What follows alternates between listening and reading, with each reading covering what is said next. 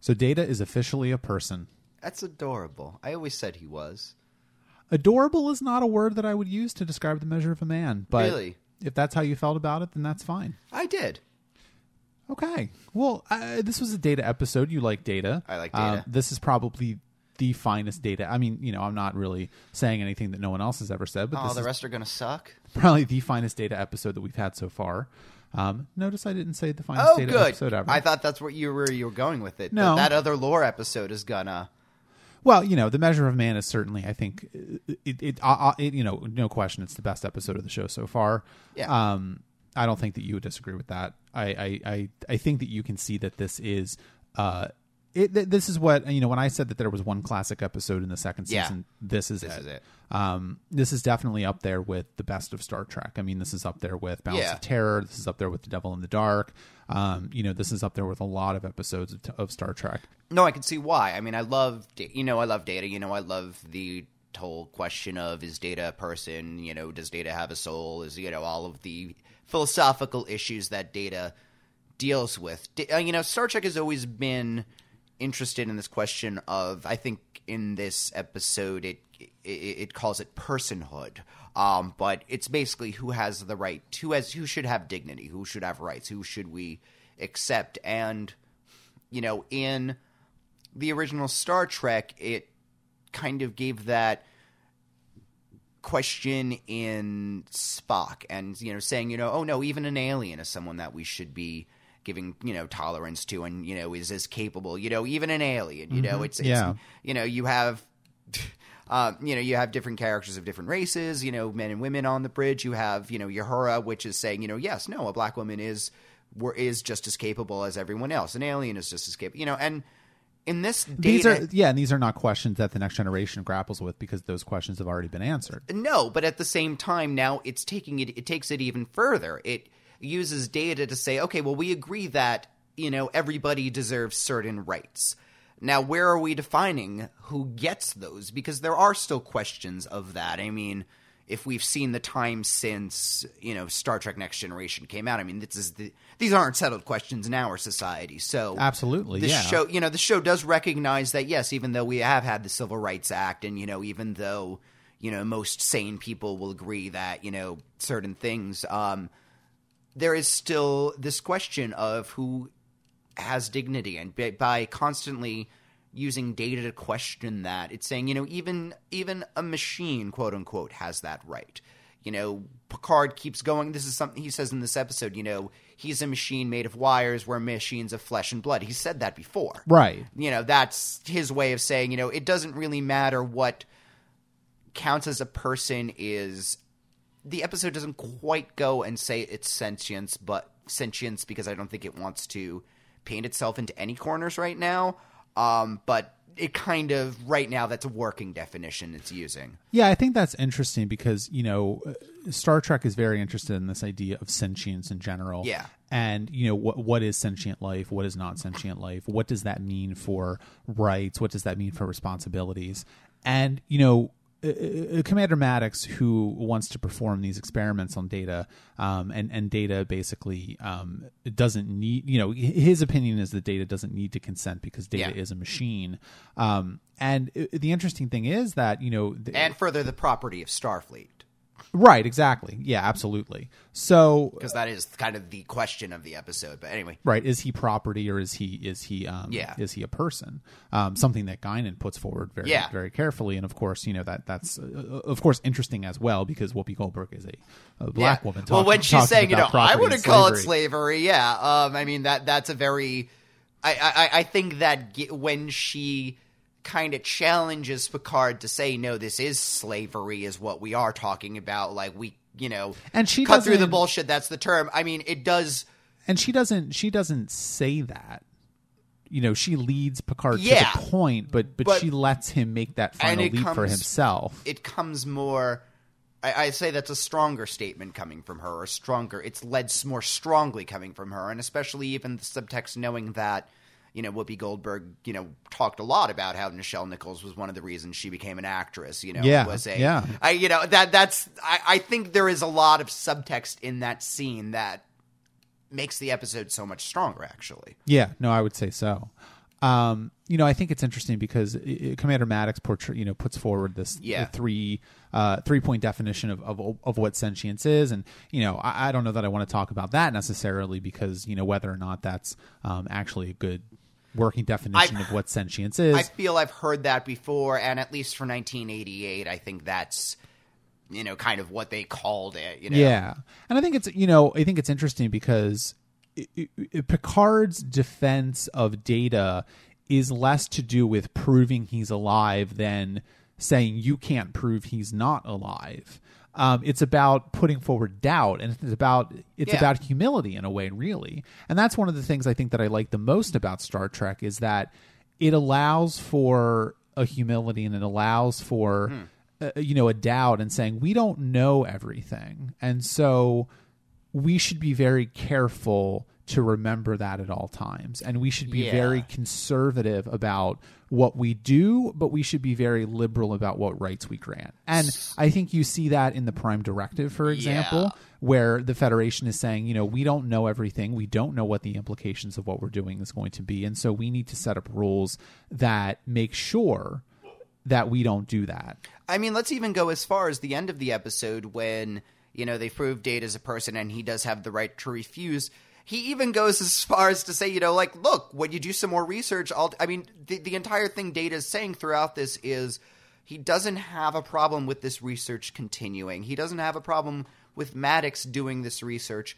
But what he has a problem is, at this point, you're doing exploratory surgery on me in too risky of a fashion, and I don't believe that the benefit is worth it. Right. He's saying you study for a few years, you can make the procedure safer and demonstrate you're going to get some value from my time because, let's face it, you don't want – Data's willing to sacrifice – he's a member of Starfleet. He is willing to sacrifice himself for the greater good. Like everybody on the ship, he is willing to do that. He doesn't feel that the greater good is going to happen from this is really his objection.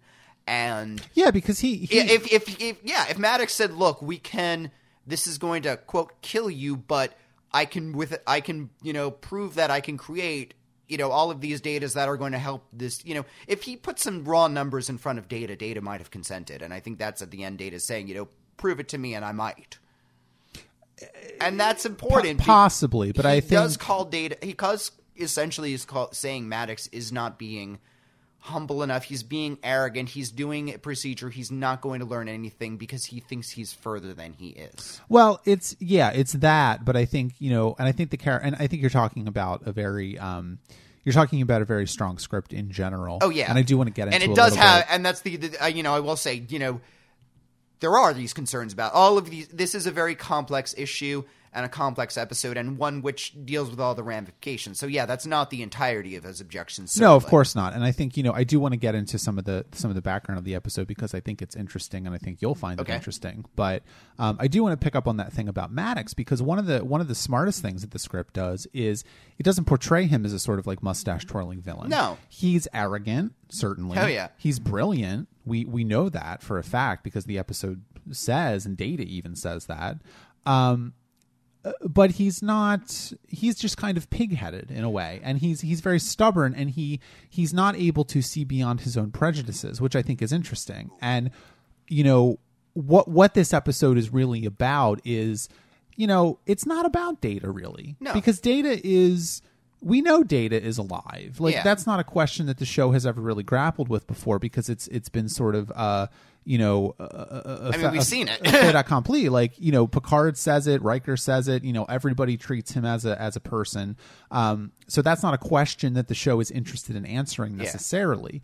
What the episode is about, really, I think, is the Federation confronting its own prejudices in a way and allowing for a stronger personhood to come through, and there's a lot of interesting stuff there with Maddox coming to terms with his own prejudices, and I don't think that he's learned his lesson, and I think he's closer. I think he's closer, definitely. Well, put it this way: halfway through here's your 3 points of sentience. Let's start looking into them.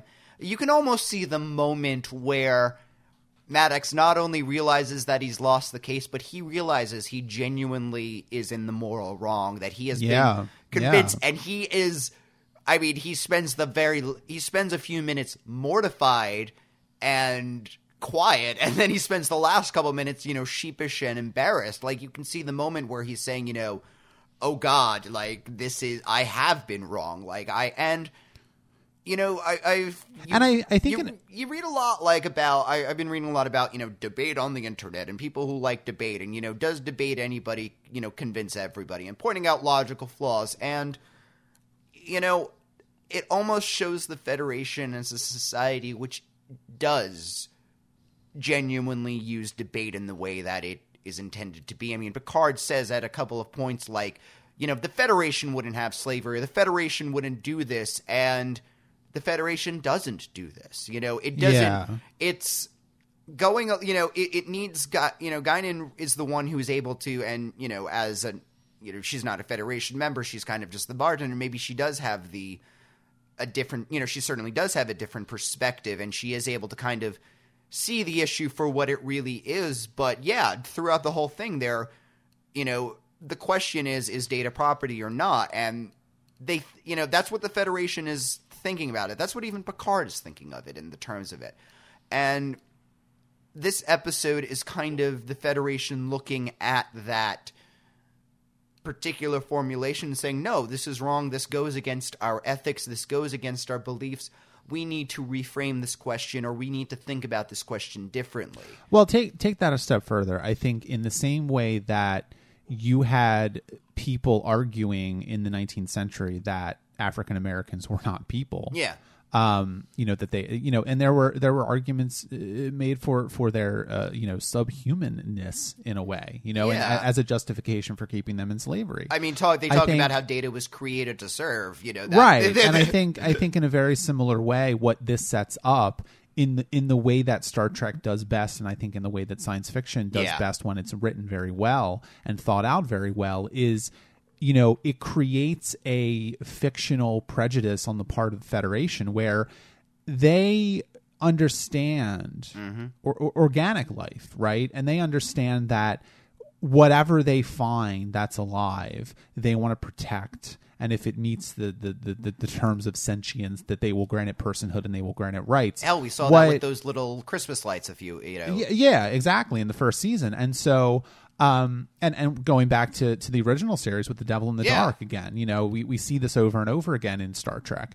But what this episode does that I think is so strong is it takes that a step further and says, okay, well, you guys know that you need to protect organic life, and you guys know that you don't have any claim over it.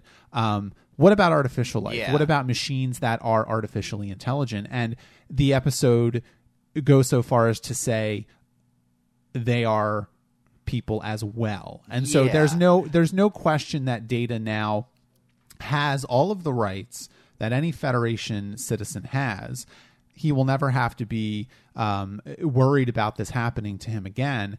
And, I think that's a good thing, and I think that's a strong thing for the Federation, but I think it's a strong thing for the show in general. I mean, the real issue here is that of the soul. I mean, the word is used once in the episode, and the judge, she says she doesn't really. I think the show does posit the existence of a soul without the baggage of religion behind it. If soul, personhood, sentient, they're all kind of the same term, really, for something that is ineffable. I mean, there is something to.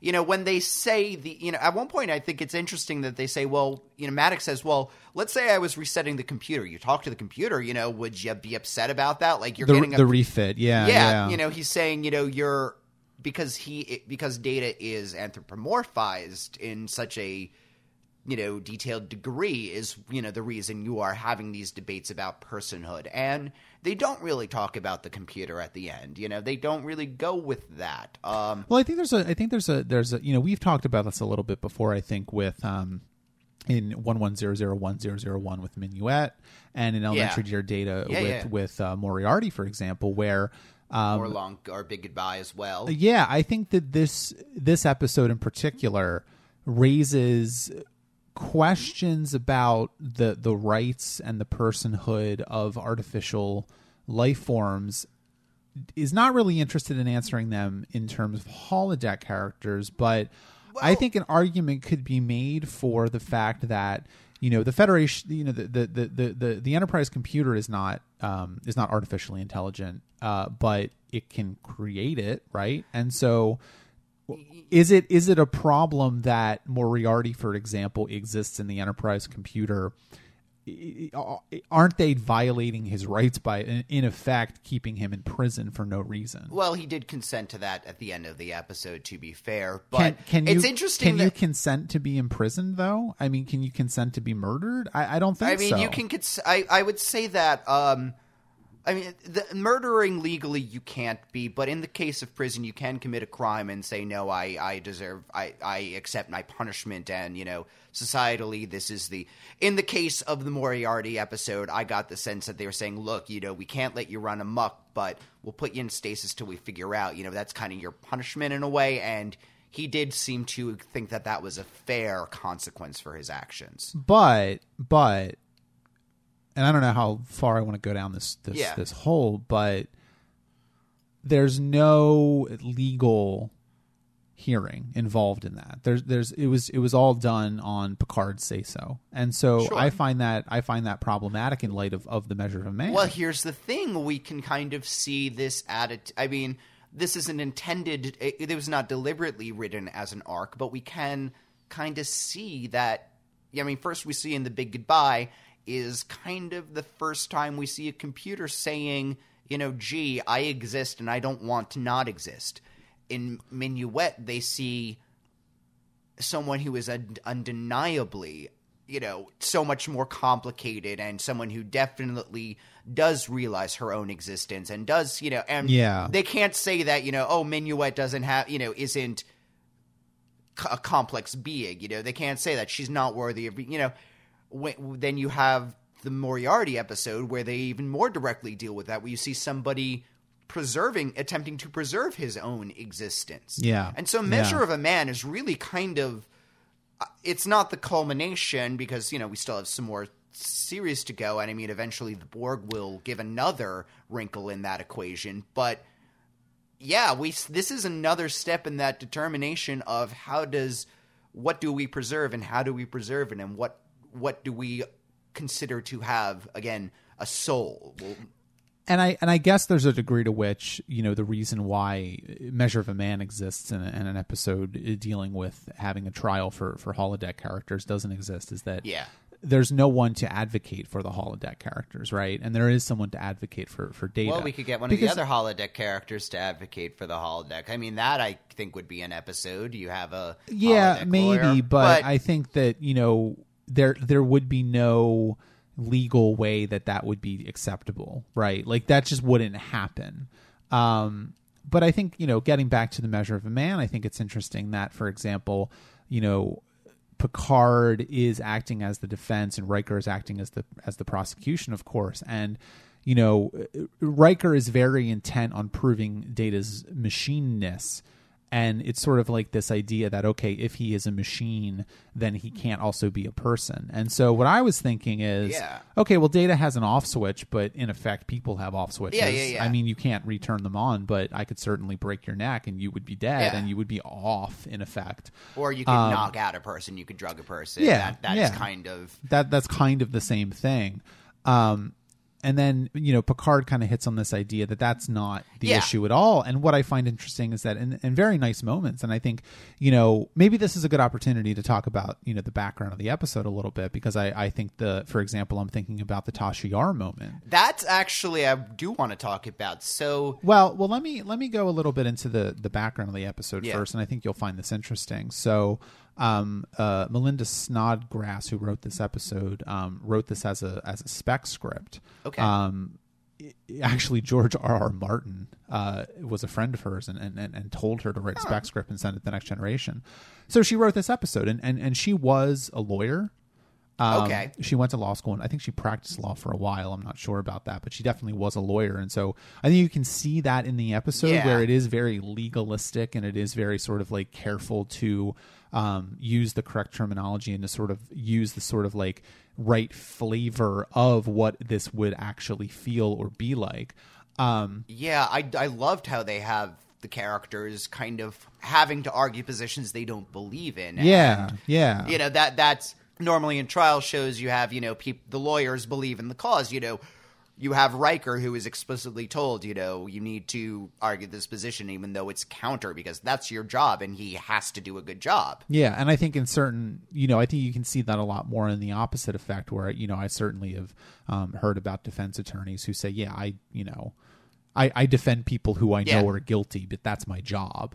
And I do the best job I can because everybody deserves a defense, right? And I think in this episode, it's a little different than that because, of course, we want the prosecution to lose. We don't want the defense to lose.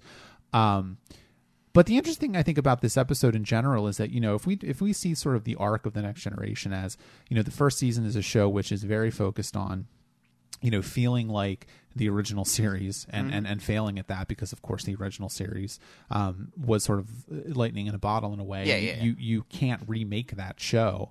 You know, even the animated series was different. Even the movies were different. Yeah. I mean, they were all different, you know, and certainly Star Trek has different flavors, and Star Trek is something that is flexible enough to be interpreted in a wide variety of ways. And I think you're seeing that, especially as we go through the movies and series. But I find it interesting that Melinda Snodgrass, who had never written for the show before, had never written for television before, as far as I know, wrote a spec script for the Next Generation, and it was only made because of the writer's strike, and they were desperate for material. She thought that, you know, okay, you send the spec script into the producers, and she got called into a meeting. I think she was living in New Mexico at the time, and she went to LA. And she thought that she would have to present like different ideas. And she had a few different never ideas. Use the spec script. Usually, you're right. Yeah. And no, they were like, "We want to use your script. Can you make these changes?" And she was like, "Yeah, sure." Yeah. I think it's interesting, and I think it's problematic for the show. Actually, that this is why I wanted to bring this up. That, you know, someone who had never written for the show before, and I don't think someone who had ever written for television before, wrote the strongest episode of the show in its 1.5 seasons so far. Well, I think that's a problem, and I think it's indicative of a producer who doesn't really get the show that he's making, and I think it's indicative of a writing staff that doesn't really get the show they're making either. That someone can come in and this is what the show feels like in the future. This is really like, you know, for example, the poker scene in the very beginning. I remember that's a recurring trope throughout the series, and that's something that was established in this episode. Okay. I think that that's a problem for the people that are making the show now. And the fact of the matter is, at the end of the second season, they're all gone, except for Gene Roddenberry. Well, let's put the fact that, you know, we've had some very decent episodes, and we're about to, you know, we will talk about the Defan in a few minutes, which is do we have to? It's an awful episode, and you just have, I think she's more easily able to see. You know, it's kind of interesting, just as Guinan is this character who is, you know, not really a Federation member and a little outside of things. She's able to cut through the bullshit and see what something really is. So Snodgrass was probably the same thing. She was a fan of the show, and she put in, this is kind of what the show looked like to her as somebody who watched the show, and obviously, or maybe what she wanted the show to look like. A little of both. What the show, what she saw the show could do, what the Federation, you know, you have Picard who's saying, you know, the Federation is this and the Federation is this, and you see the episode, the Federation realizes, I need to make a change in order to reach our potential, to, you know, to be what we say we are. This is kind of, her script is throwing down the gauntlet and say, all right, you're Star Trek. This is what Star Trek can be. Yeah, absolutely. I think you see that with especially the Tasha Yar moment in the episode. Oh God. So I think the fact that Melinda Snodgrass was able to bring that into the episode, it was a really strong moment, and I think it was a really touching moment, and I think it's nice to see that the show hasn't forgotten its own past. I was going to say, so the implication for me then was that Data and Yar continued to be lovers, I guess. I got that. I don't think so. No, because I got that sense the way he's actually. No, I know for a fact that's not true. because that makes a lot of sense. We'll talk about that in 2 years when we talk about something. But okay, yeah, because I like that implication a lot. Actually, I think it gives both of them that relationship makes a lot of sense for them because Yar was very, career oriented and, very much, we don't really see their personal lives. We have never really seen they go to 10 forward. That's about the most, or hang out in the holodeck. That's about what recreation so far is. And I think there's a degree to which we don't know how much of a personal life you can really have on a starship. Of course. I mean, it's like you're living at your office, basically. It's like the military. I mean, you have as much, personal life as a military officer would in real life. But you can see Yar wanting to have closeness with somebody, but in a way that wouldn't interfere with her. And Data is a really perfect person to not let feelings get in the way of something. I mean, he is kind of the person who she would be able to have a compartmentalized relationship. You can see him definitely wanting to do something that's a little more human. And I mean, the two of them, I think, personality-wise, I like that. I definitely can see that, and I like that. I know for a fact it's not true. Damn. But I kind of like the fact that it only happened once and Data has this strong connection to it. Because I think in a way that's more I mean, yes, the fact that if he had an ongoing relationship with Tasha Yar, that would have been indicative of something. Yeah. I think the fact that he had a one-off sexual encounter with Tasha Yar that he found very moving and he found very sort of affecting and sort of lodged in his brain, and he's able to, keep that in his mind, I think is nice as well, because I think that also, in a very different way, that proves his personhood. Well, that's it. I mean, and that's why Picard, has him. I mean, the moment when he, is packing and he has the little picture, I found that one of the most touching moments that the series has had so far because, I had even completely actually at that moment forgotten that, the two of them during the Naked Now had gotten together. And how great is it that the episode can take something that was played for laughs and turn it into a really sort of like emotionally resonant moment? Because that moment actually did happen.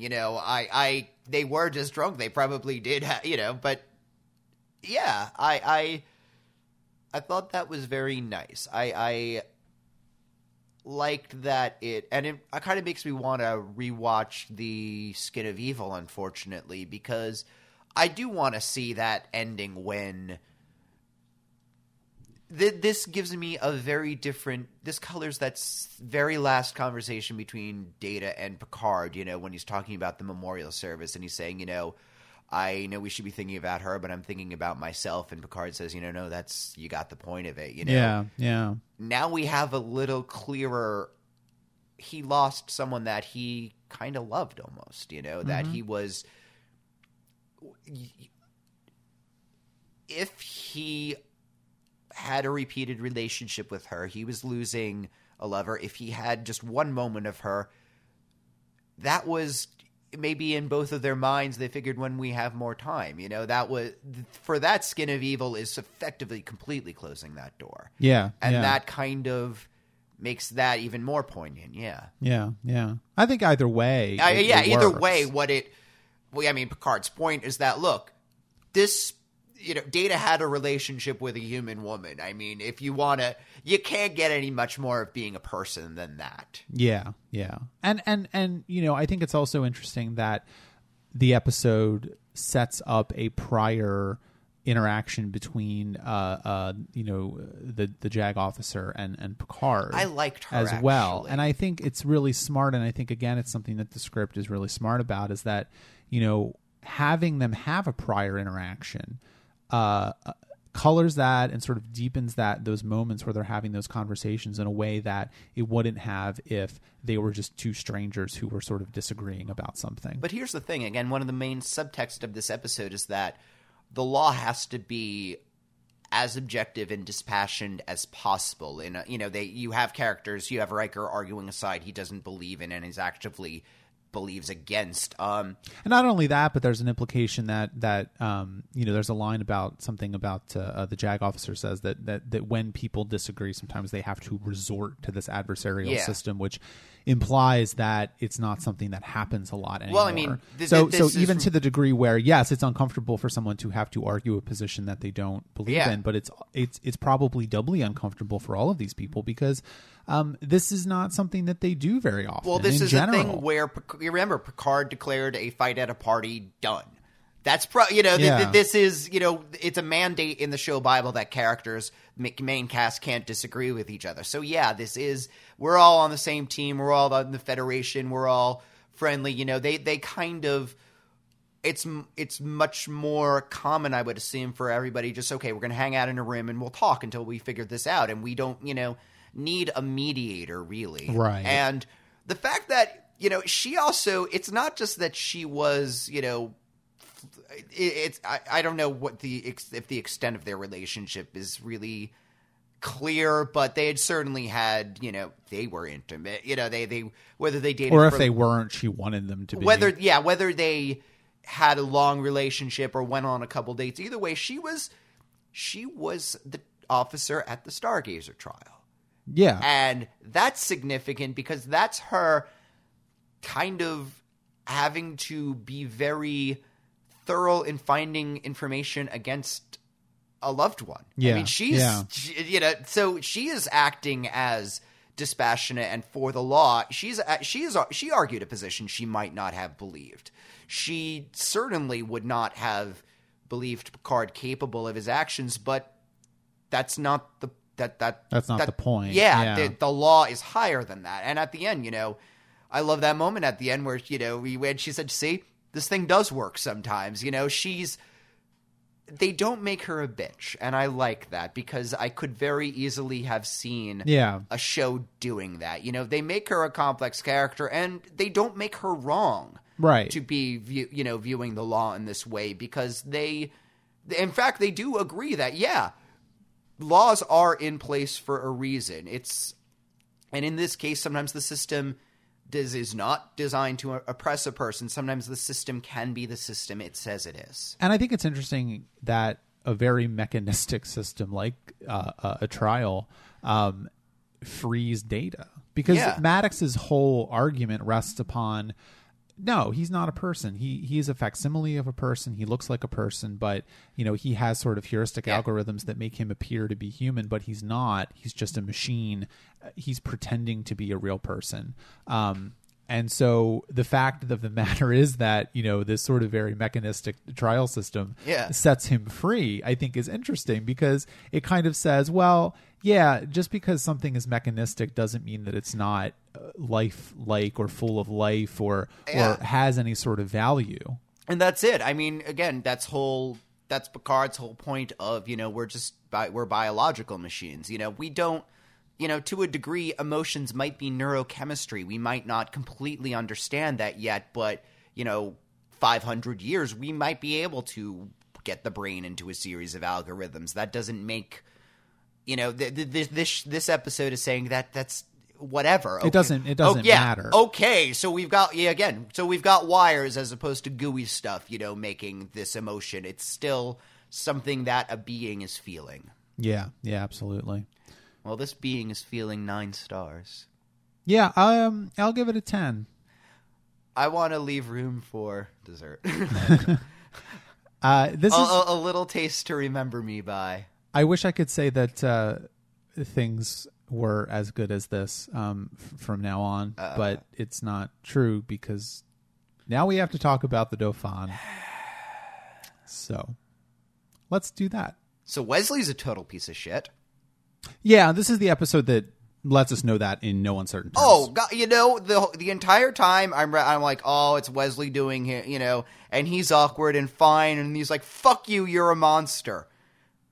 And then he gives her ice cream, and I'm like, I have no sympathy for this character anymore. This was a very chocolate-heavy episode. Yeah. For reasons that I don't really understand. Because chocolate's delicious. It's funny because, we just talked about The Measure of a Man, and, I think that these two pairing of episodes are interesting because The Measure of a Man portrays Data as a much better person than Wesley does in the Dauphin. Like, he is awful. And I mean, he's a 15-year-old boy, yes, but at the same time, like, that's a reason I'm glad I'm not a 15-year-old boy and I don't talk to 15-year-old boys. You know what I mean? Like, they're right. And there's all these scenes about, and here, okay, so this is the interesting thing, right, is that this is an episode that is predicated upon nothing happening, basically. And I think we should get this out of the way. The Dauphin is not a good episode of the show. It was. There were points when it was enjoyably terrible. Yeah. Anytime you have this guardian creature thing, I loved it because it was just so bad. It was funny. Yeah. It was sort of like a combination of the troll from Troll 2 and an Ewok. I was going for Land of the Lost, but I can see that. Yeah, like, I think that's we could go all three, really. Yeah, I mean, it was awful, but it was funny. I did not expect that thing to happen. Yeah, and the director of this episode, I was reading, he thought the costumes looked terrible. Whoa, shock. Oh. And wanted to use them as little as possible, which is why you didn't see them much in the episode. So I think that that's interesting in and of itself. Why did they use Madchen Meek as little as possible, though? I don't know. She was in one scene, and she's lovely, and we all like her, but yeah. Yeah, it's very bizarre. Why did they even bother hiring her for that scene? Like... Well, I think it's interesting because, this is again, it's a Wesley episode, like coming of age. Wesley is not an interesting character. We are learning Wesley is not an interesting character because 15-year-old boys, as a general rule, are not interesting. And as they've moved away from examining Wesley's sort of savant level geniusness, he's become a very boring character. And there's no dramatic tension in anything that happens in this episode. It's basically a taxi episode, right? The Enterprise is ferrying two people from one planet to another planet. Wesley is trying to mac on this woman, which actually turns out to be some sort of shimmering light creature at the end of the episode. And, the caretaker woman in the episode is really the only thing that acts as any sort of like dramatic fulcrum. And, really the only reason why she acts like this is because the script wants her to act like this, because there would be no plot otherwise. It would just be 45 minutes of aimless wandering. As it is, it's 40 minutes of aimless wandering and 5 minutes of Worf and this old woman. I think they're flirting. I think Worf she's flirting with him, but I don't think he likes her. Like in that scene at the end, like she's all just like, "Oh, I mean, very obviously for Worf, battle and sex are very interlinked. They kind of are metaphors for each other when he's speaking, and he always talks about mating rituals as being very violent, and he likes a woman who can beat the shit out of him. But at the end, and when she's saying, oh, you're a great warrior, I'd love to be fighting on the same side as you, and he says you're a worthy opponent, which is, I think, a genuine compliment, but I don't think he's into her, and I think he's weirded out by that. That's how I think he took the, we'll fight on the same side. Because she is being creepy at that point, and given her behavior, I mean, suddenly I'm just going to be friendly. Sorry, I was just doing my job. Maybe she's bipolar. She could be. It's weird, right? Because on the other hand, she's a what do they call it? An elastomorph? Which is a terrible term. That's right up there with Cassian. Yeah, I don't know why they just didn't call them shapeshifters. Like that's what they are, right? Yeah.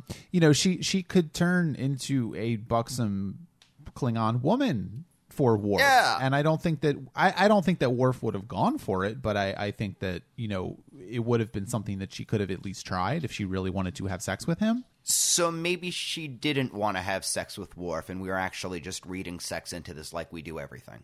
That could be. It could be. There was nothing in because the actual romance plot was so dull. Well, here, okay, so I am going to go on a weird tangent, and I hope that this works. Oh, no.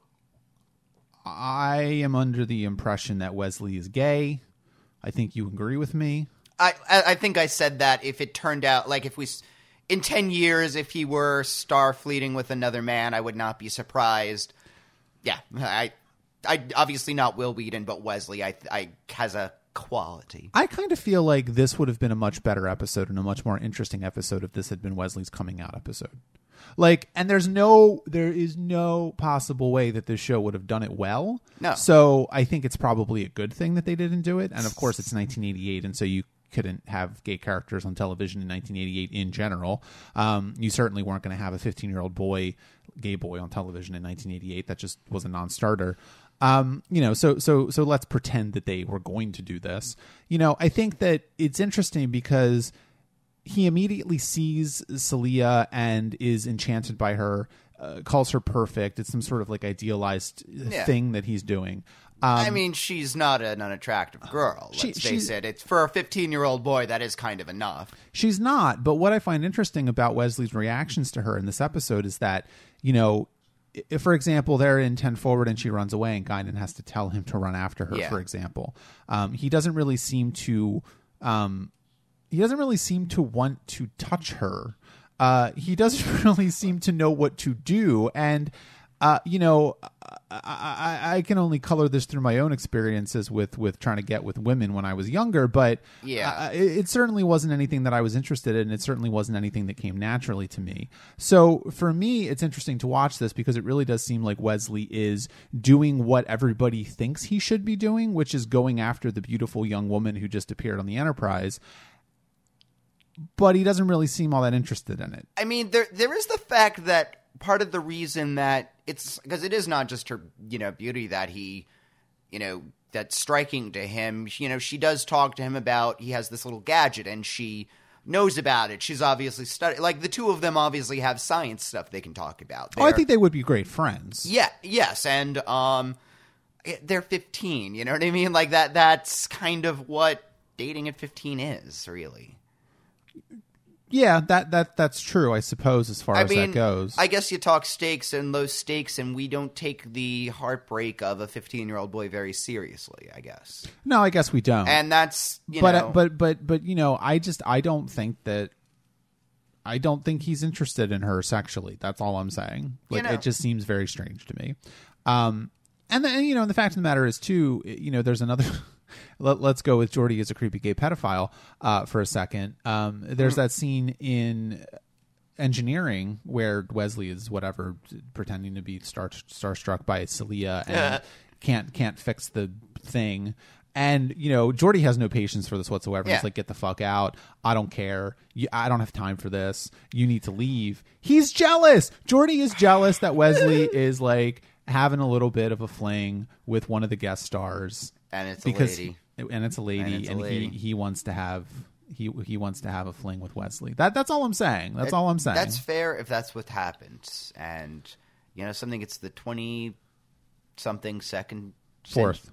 century. Yeah. And maybe there's different standards on these things.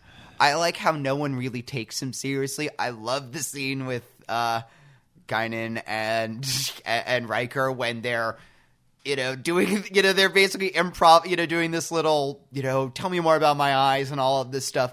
They're making fun of him. Worf is making fun of Wesley, and that's hilarious. He is, because Worf, I think, knows how terrifying Klingon sex will sound to a 15-year-old boy, particularly one who may or may not be gay. Right. So he's having fun with this, and then he refers him to Data, who is the last person who is really going to be good at this kind of thing. And you're with me that Klingons totally are just like having gay sex all the time, right? Oh, they're just they're spurting everywhere. It's disgusting. Yeah. Why do you think those ships are so dingy? Maybe they have like dirt colored semen. Oh, that's not a good image. I don't like that at all. I'm sure somebody has written a story to this effect. Yeah, maybe. Yeah, and the funny thing is, like, I don't find Worf's, explanation of what the Klingon mating ritual in quotes is like, aside from the fact that I would really hate to be in a Klingon pickup bar because can you imagine, 50 yelling Klingon women all the time? They probably have like a corral area, like kind of like a dance floor, Like, I'm sure there's areas off to the side, where you can have a drink, but, then, like, all the collapsing, it's a social thing. You don't, yell in the one room, like, it's smoking or non. Yeah. Well, I guess it's one of those things where it's like a Klingon woman yells at you and you send her over a, jug of blood wine or whatever. I don't really get Klingons, and I don't think the show really gets them yet either. But, aside from that, I think that, what Worf is trying to do in, telling Wesley this is, you're right. I think he's trying to he's fucking with him basically. Yeah. He's trying to scare him off a little bit. But I think everybody is fucking with Wesley. That's in it. this Like, episode. nobody takes him really seriously about this because, I mean, Guinan at the very end does say, at the very end, she does have the one serious talk with him, and she does, give the good advice. And, cheesy as that is, I mean, someone needed to. But at the same time, everyone else is realizing, yeah, I remember when I was 15 and I had my first heartbreak, Oh man, this is finally, now that I'm seeing it as an adult, they're amused by it in a way because they know this is going to suck, but you get over it and he is going to remember it fondly, And I guess there's a level to which, his first beard. Yeah. And I guess there's a level to which, it would have been nice if Dr. Crusher was in this episode. That's it. Like that's actually, I do find it a little almost sad because he doesn't have anyone to go to. No, he doesn't. He would at least go to his, at least have his mom around, he doesn't have, I mean, Wesley is he probably is a very lonely person because he doesn't have any, kids his age aren't as smart as he is. And I mean, I know what it's like to be a smart kid and socially isolated. Yeah, now I feel really bad for Wesley. Well, I think... Oh, don't feel bad for Wesley. I think there's a degree to which Guinan is sort of acting as a surrogate mother because they also had a moment, I think, in the Child, in the very first episode of the season where, she basically gave him advice to the effect of, if you want to stay on the Enterprise, stay on the Enterprise. Yeah. And I think in this episode, she kind of serves that purpose again. And so... I mean, she serves the purpose of being whatever people... I mean, we saw in Measure of a Man, she's the one who gives Picard she is, I think I said, she kind of takes the role that Troy you would think would be taking. Well, Guinan is the one who, because she's not a Starfleet member, and I think even because she's not human. She's not? No, she's not. Okay. That's something that is established later. Well, yeah. Not that it really matters all that much. Oh, I just spoiled it for you. How could she be human with hats like that? Come on. That really she is acting this way because she is able to cut through all the bullshit. Yeah. I mean, well, she's a bartender. That's the thing. You tell, what is it? Sometimes a man will tell stuff to his bartender. He won't tell it to his doctor. Right. And I think it's nice that the show added her to the cast. I think she adds something really great to the show. And I also think that it's great that they have a character that is able to have some sort of internal conflict or external conflict, I should say, with the other characters. Because if there's one thing that's been a problem with the show so far, it's that none of the characters disagree ever. Yeah. And she's able to not disagree necessarily, but she's able to give them an alternative to what they're thinking. Well, yeah, she's almost Socratic in a way. Yeah. She takes and I knew she was a character, and I knew she was the one who gave the life advice. And, I know everybody has an epiphany when they talk to Whoopi Goldberg. I knew that was kind of her role, but I didn't know how sarcastic the character was going to be, And I'm glad she is because, that's, you don't cast Whoopi Goldberg in a non-funny role. It's something the show needs, and I think, you're right. I think that sarcastic edge is something that is really striking about her character. And it's not even that she's very sarcastic. No, what she does, she usually takes, she devil's advocates a lot in a lot of ways, or takes on a confrontational position, or disagrees with another character, mostly to get the other character to realize, again, with Picard, when she's saying, oh, I wouldn't call that slavery, and he's saying, no, I would. It kind of solidifies that in his mind. With Wesley, I think he does need to kind of her and Riker going on this cliched, date, type of simulation. In a way, I loved that scene. Which was wonderful. Again, just in terms, it was hilarious. Just in terms of, he needs to see how by that age, this will be so internalized. This is a dance that everybody knows by adulthood. Right. He's going through it for the first time, and he's doesn't know what to do. And that's even kind of showing him, this is going to be so second nature to you in 20 years. You are not going to be worried about this. And, she says, yeah, it's going to suck. It's always going to suck. It's never going to be easy, but you'll be familiar with it. And, I like that, when she's with Data in the comedy episode and she's not laughing at it. Yeah. And she's saying, no, you're not funny. You're not funny. At the end, she says, well, there's other stuff, Right. It's okay that, you're not the funny character. And she's also able to, Yeah. I mean, and some of this is Whoopi Goldberg, obviously, but I think the character she's creating with Guinan is very, is nice, but also has a little bit of an edge to her, Yeah. because, for example, when Riker and she are having that sort of like cliched, romantic conversation, which is a great scene, and they play off each other really well. And I like it. I do like that Wesley immediately reacts like, wait, what? Yeah. Is this a... Oh, God. Okay. Right, right. And she tells him to shut up. It's done in a dismissive way, but it's also done in sort of a loving way. Yeah, just kind of like, you're a little shit, kid. You're fine. You'll be all right. Don't worry about it. The adults are having fun right now. Yeah. Whereas contrast that with the way that Picard told him to shut up in the first season. That was mean. Like that was just like that was really unnecessary. And it's something to do with the way that she's able to get these things across. It's something the show needed, frankly. Yeah. And I also think the fact that we're talking about Guinan so much in an episode where she appeared for about 5 minutes is indicative of the quality of this episode as well. In every episode she's been in, she does know how. I mean, costuming is half of the work there, but yeah, she is a very scene-stealing character. Yeah, absolutely. I do want to talk a little bit more about Celia and what is her caretaker's name? I forget. Anya? Anya, yeah.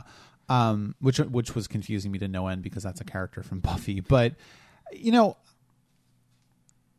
I've said before on Track About that I don't like plots that are dependent on characters keeping information back for no reason other than the fact that there would be no plot if they 10 minutes. Right. And, this isn't quite that, but it is that in a way because, number one, they don't tell anybody that they're shapeshifters. And well, here's the thing, and number two, there's no reason why they would need to do these repairs. It just kind of like pads the episode, while Geordi needs to take off needs to take the warp drive out. Okay, well, all right. That's why we have an episode. It doesn't seem like it would be a policy that Picard would necessarily agree to when he has an important mission to do. Like, even though this isn't a combat or a dangerous mission, ostensibly, it is a fairly major one involving a civil war that is, they are effectively attempting to end. So I don't know if he would say, like, look, we'll get there in 5 hours, on regular warp, just hang out and do it next week, There's no reason why he needs to do it right then and there. Yeah. And I think the other thing that's really terrible about this episode is the relationship between Anya and Celia doesn't really seem to exist. I don't believe that they've known each other for whatever, 20 years or whatever. They seem to have just met. And Anya seems to be, extremely dismissive in a mean way to Celia and to her emotions and to her needs. And also just the fact that Celia is supposed to be younger and does not have the sort of cachet and does not have the sort of regency that perhaps she will have later on in her life. Yeah. And I think that's fine. I like the actress that played Celia. Yeah. She doesn't have a great part and she doesn't have great lines, but nobody has great lines that are a great part in this episode. But I just don't buy the connection there. I don't buy that they have any sort of real relationship. Just as Anya can shapeshift forms, her emotions kind of just change on a dime. 1 second she's angry, then she's sweet, then she's, very stern, and then she was very regretful and motherly, and then she's a sex pot. Like there's just it's the worst with no continuity between them. It's the worst sort of changing the motivations and actions of a character to fit the plot other than the other way around. Like, I mean, I can see about 10 different ways that this episode could have gone that could have been much more interesting than what we got. They wanted Anya and Celia to be kind of a mother-daughter relationship, and I thought actually at the end that they were going to reveal that she actually was her mother, but that's something that there are times when, yes, that's clear, that's fine, and in each individual scene, I'm fine with the emotion that she is expressing. I'm fine with that, except there are a series of isolated scenes. You know? Right. The scene where she's yelling at her in the cabin and saying, no, you can't go out. I can see a stern guard who hates her charge saying that, and I can see a mother hating that, saying that. The scene where she's, but I can't tell what she's being. And the motherly scene doesn't justify that one. The, threatening scene doesn't justify it. I don't know. And I think you hit the nail on the head there with the with the concept that this is really an episode which is a series of isolated scenes. Yeah. There's no through plot here. Nothing happens. It really is the worst sort of aimless wandering. Yeah. And I thought that we had left this behind, and apparently we did not. I mean, I liked a lot of the individual scenes, I have to say. I thought the scene with Dr. Pulaski was hilarious. And, she's just where she's threatened, she's like, kill the patient. Yeah. Yeah. No, they're yeah, that whole Andrew's like, well, yes, mathematically, there's a chance, Well, you mentioned, I think, in talking about Loud as a Whisper that you didn't like the way it was edited, and I think that's a large part of the problem with this episode is that it does seem to be edited very strangely. Like, it seems like they almost took random scenes from other episodes and put them together. In some it feels sort of like a clip show. Yeah, I don't know, and I mean, going back to which is not something that Star Trek does. I mean, the menagerie notwithstanding. Yeah. I mean, you talk about they're keeping the shape shifting a secret, but like for a minute, it seems that that's what they're doing when they're talking to Celia in their quarters, and she's the little teddy bear or whatever thing. Like she's hide, and that's fine. But then 5 minutes later, Anya reveals herself, and she doesn't really seem to. She seems to be only saving that reveal for the most dramatic moment, right? But beyond just the tactical advantage it gives her, she doesn't seem to have any. Like, this is not really a secret. It's not something that they're trying to keep hidden. It's just something we didn't tell you yet, but we don't have a problem telling you when the subject comes up. Yeah, and I think that scene where Celia tells Anya to hide is interesting as well, because of course she doesn't need to hide. I mean, she can modify her shape on a whim, on a dime. Like, it takes her 2 seconds. So I don't know why she needed to do that either. And it's just the episode that it keeps forgetting what it's about, and it keeps forgetting that its own rules, basically. Yeah, even assuming that Celia still at that point doesn't want Wesley, or I can see Celia being embarrassed of her shape-shiftingness and fine.